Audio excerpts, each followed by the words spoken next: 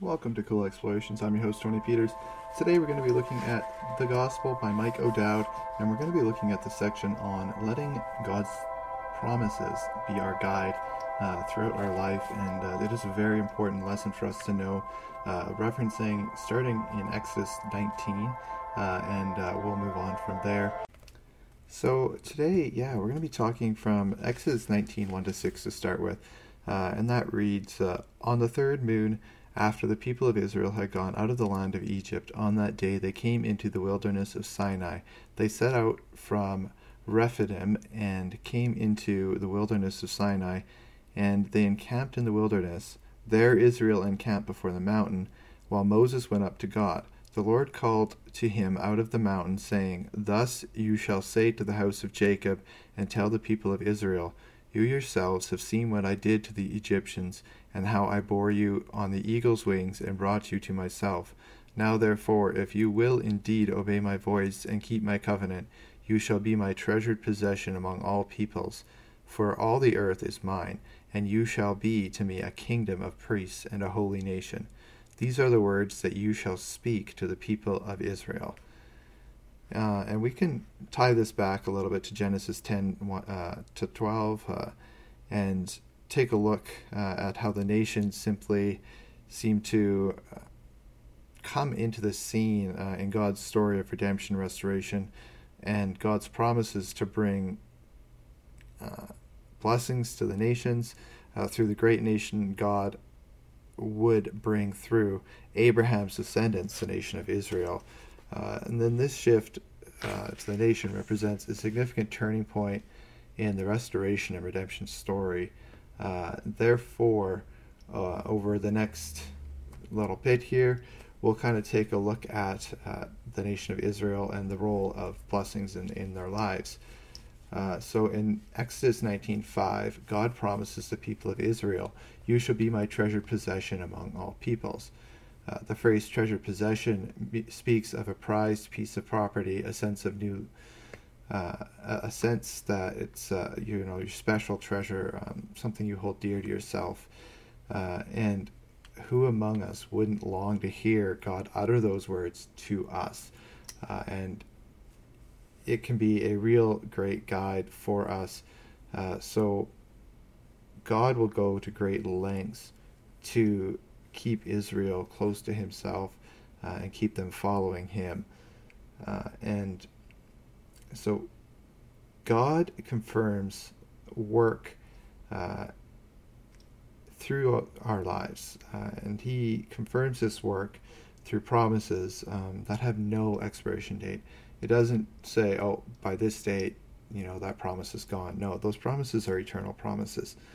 And if you look at it, God's promise to Abraham in Genesis 17:7-8, he says, And I will establish my covenant between me and you and your offspring after you throughout their generations for an everlasting covenant to be God to you and to your offspring after you, and I will give to you and to your offspring after you the land of your sojournings, all the land of Canaan, for an everlasting possession, and I will be their God. So here God is promising both Abraham and his descendants an everlasting relationship with God, and that continues through to us today. It's still in effect. It has not ended. And then Genesis 15:13, God also told Abraham his descendants would live for a period of 400 years in a foreign land, become oppressed there, and ultimately be delivered by God from that oppression back into the promised land. And that's where you see Exodus take place, is the fruition of that promise and what happened there. And Exodus 2:23-25 says, During those many days the king of Egypt died, and the people of Israel groaned because of their slavery and cried out for help. Their cry for rescue from slavery came up to God, and God heard their groaning. And God remembered his covenant with Abraham and Isaac and with Jacob. God saw the people of Israel, and God knew. So if you look at this, God's promise to Abraham, Isaac, and Jacob was a promise of everlasting relationship. And that they would get to a land, the promised land. And Exodus 3 through 19 tells us the account of God raising up Moses to deliver Israel out of that bondage, and brings them into the wilderness of Sinai, and a journey that would end up in the promised land that they were given, which was not going to be an easy journey. And God would definitely have to rebuke them at times and teach them, but his promise held true. Exodus 19:4 says, "You yourselves have seen what I did to the Egyptians, and how I bore you on the eagle's wings and brought you to myself." So this work of bringing his people to himself is done with the utmost tenderness and care. He loves the people of Israel. He loves us today, and will always love us. And he will always deliver us from our troubles and trials, and we'll learn and we'll grow from those trials. But ultimately, they will bring us closer to God and our relationship to God. And we just need to seek God and to try to keep that relationship going, the communication going through prayer, scripture reading. It's all very important.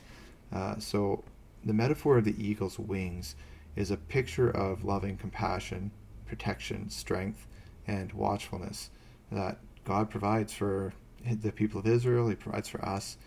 And young eagles are carried on adult wings and brought out of their nests and taught to fly. So the Lord lovingly carried and safely delivered Israel.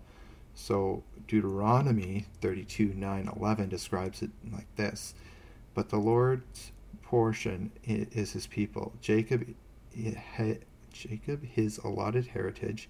He found him in a desert land and in the howling waste of the wilderness. He encircled him, he cared for him, he kept him as the apple of his eye, like an eagle that stirs up its nest, that flutters over its young, spreading out its wings, catching them and bearing them on its pinions." God's work of delivering his people through Moses was part of his work in keeping an age-old covenant promise to Abraham and Isaac and Jacob. His present work of bringing people into his presence in the wilderness of Sinai, which was God's confirming work, and it confirms that his promises know no delays, and that they still apply today. Back in Exodus 3:11, before he had embraced his God-appointed role as Israel's deliverer, Moses asked him, "Who am I that I should go to Pharaoh and bring the children of Israel out of Egypt?" From Moses' perspective, this task was an insurmountable challenge. Pharaoh was the ruler of a superpower which was presently enslaving the people of Israel. How could Moses possibly bring about their deliverance? And even if he could, what next? So it came down to a bit of a faith issue, and God having to teach Moses faith.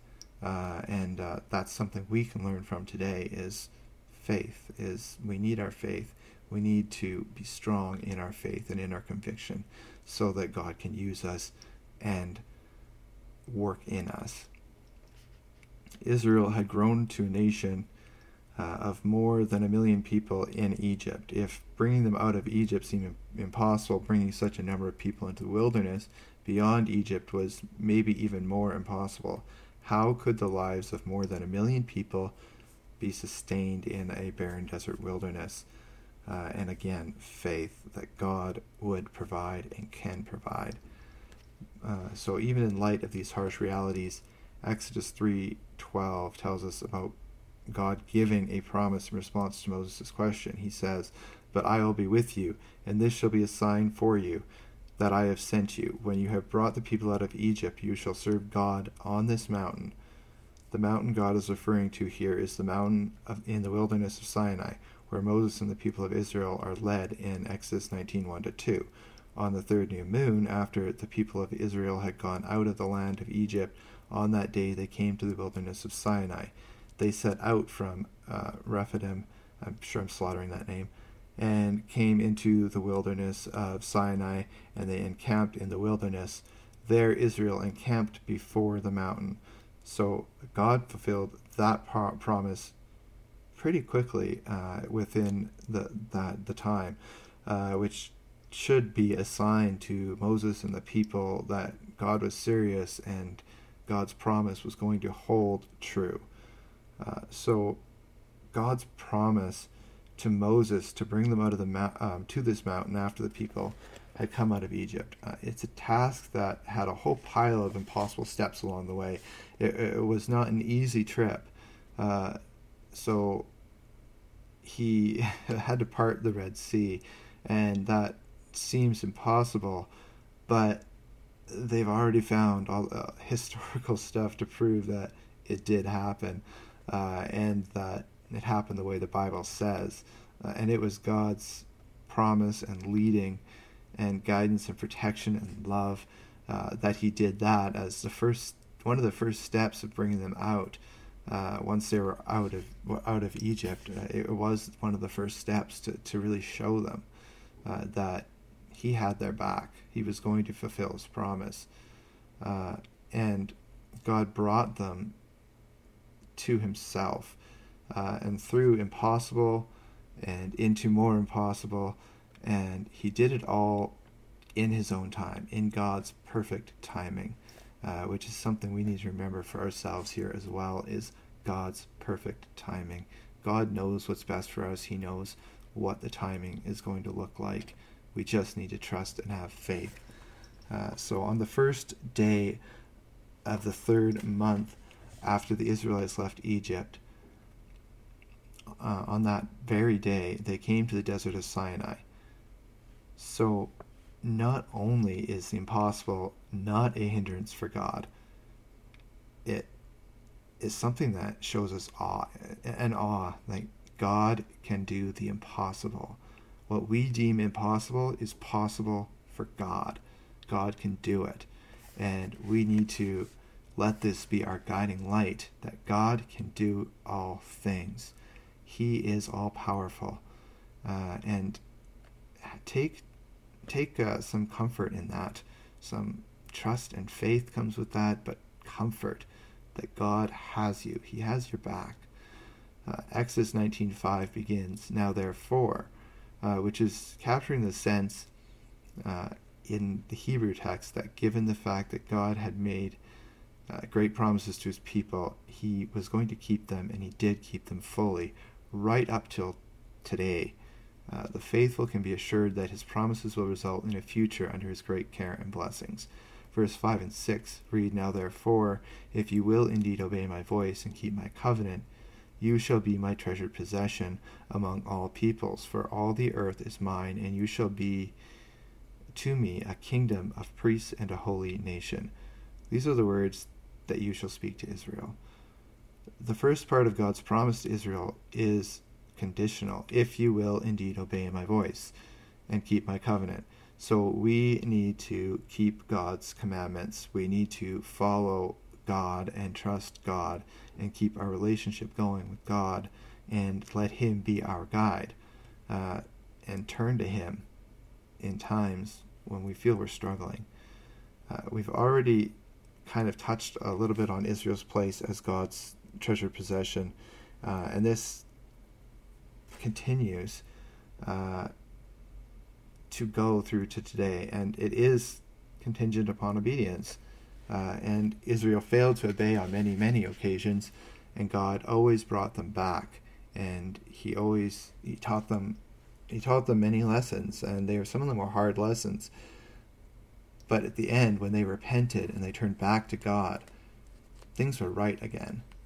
And that's how it is for our lives. We need to repent, we need to ask for forgiveness, and God will bring us back to him, and we will come to him. But it has to be a choice. We have to make that choice. And in Romans 11:1, Paul says, "I ask then, has God rejected his people?" In other words, has God turned from his own promises? Paul answers his own question. He says, by no means. So, no, he hasn't. Like, he's not going to turn his back on his promises. He made a promise. He's going to keep it. And when we look at Malachi 3:16-18, it kind of brings us into perspective a little bit about how God won't reject his people, and that he hasn't. Then those who feared the Lord spoke with one another. The Lord paid attention and heard them, and a book of remembrance was written before him, and those who feared the Lord and esteemed his name. They shall be mine, says the Lord of hosts, in the day when I make up my treasured possession. Again he uses treasured possession. And I will spare them as a man spares his son who serves him. And once more you shall see the distinction between the righteous and the wicked, between one who serves God and one who does not serve him. Just as we have seen throughout our tracing of God's story and redemption and restoration, humanity walks through two paths before the Lord. So we see this distinction noted here in Malachi between the righteous and the wicked. The righteous are those who fear the Lord and esteem his name and serve him, and the people of Israel always reflected this twofold way. And as the Lord says here in Malachi, the righteous shall be in his future day when he makes up his treasured possession.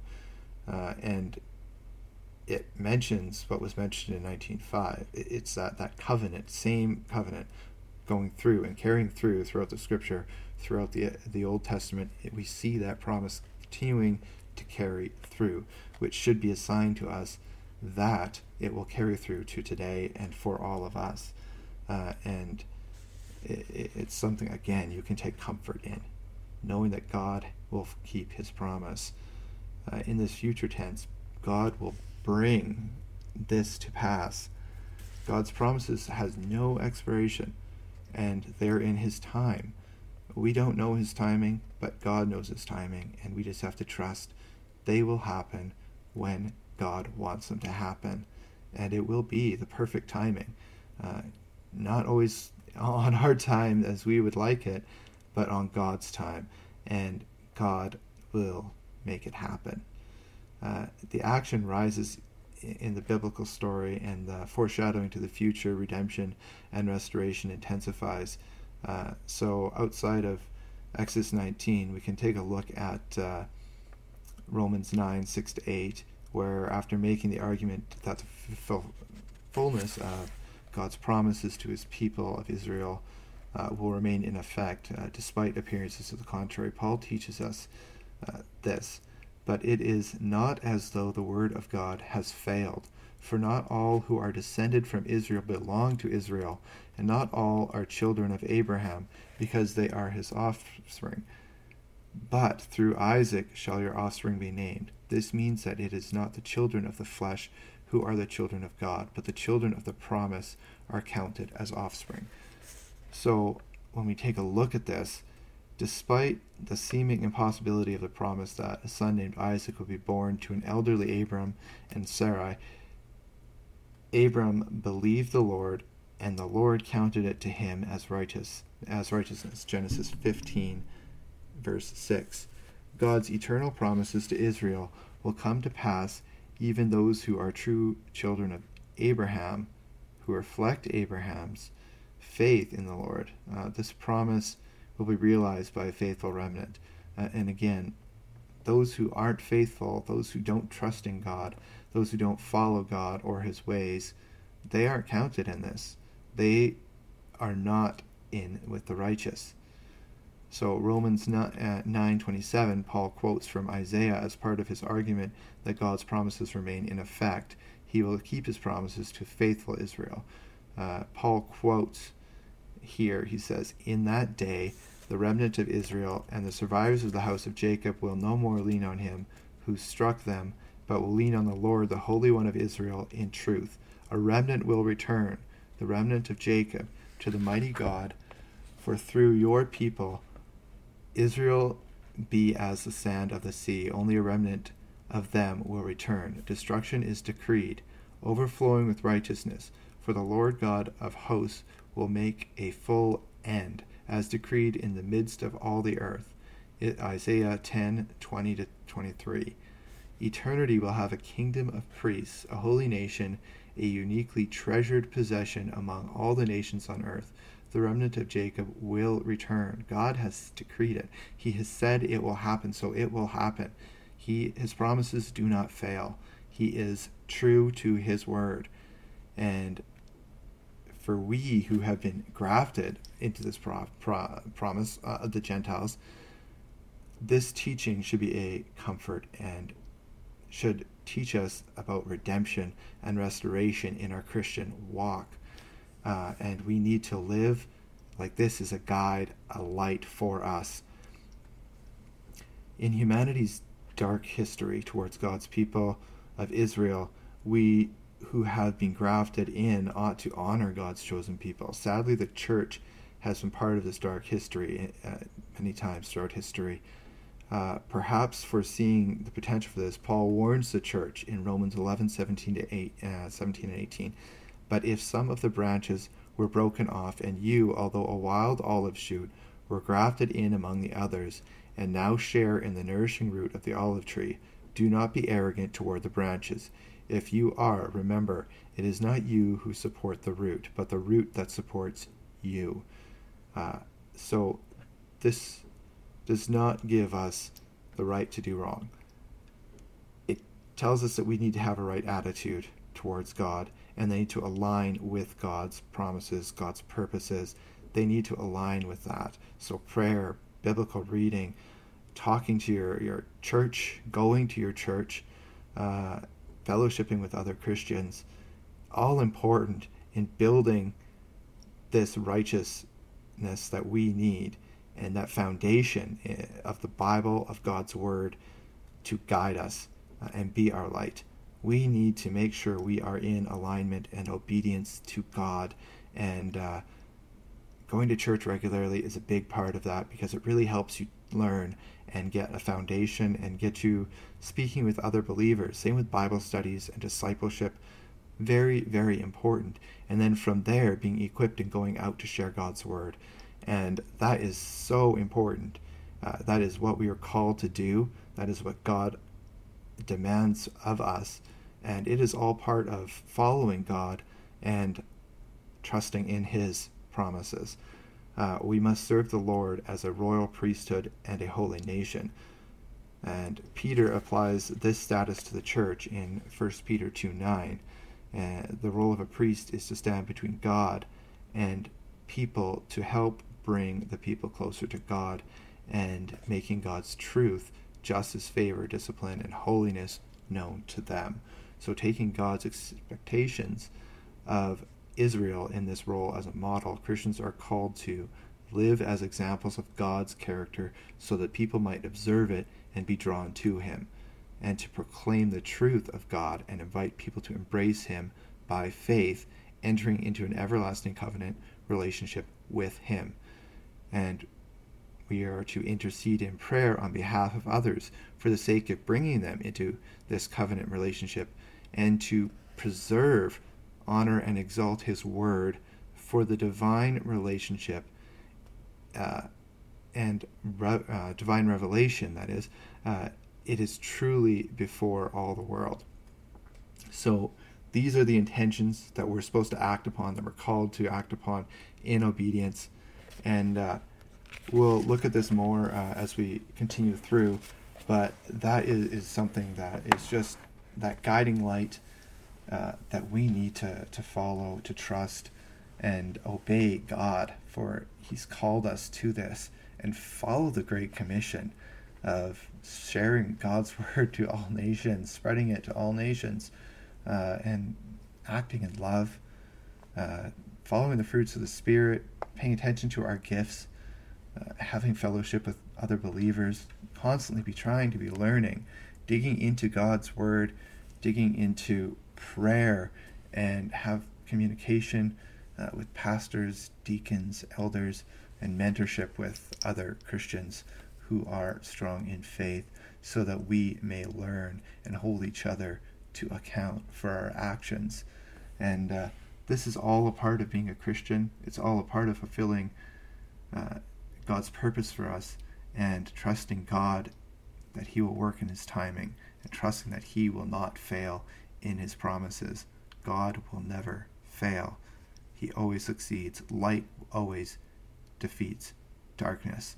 And that is something we need to remember in today's society, especially when we see so much darkness. God is a light. We are called to be a light, the beacon of hope for the nations. We are called to be that beacon of hope. So do not fall into negativity. Do not fall into the traps of this world.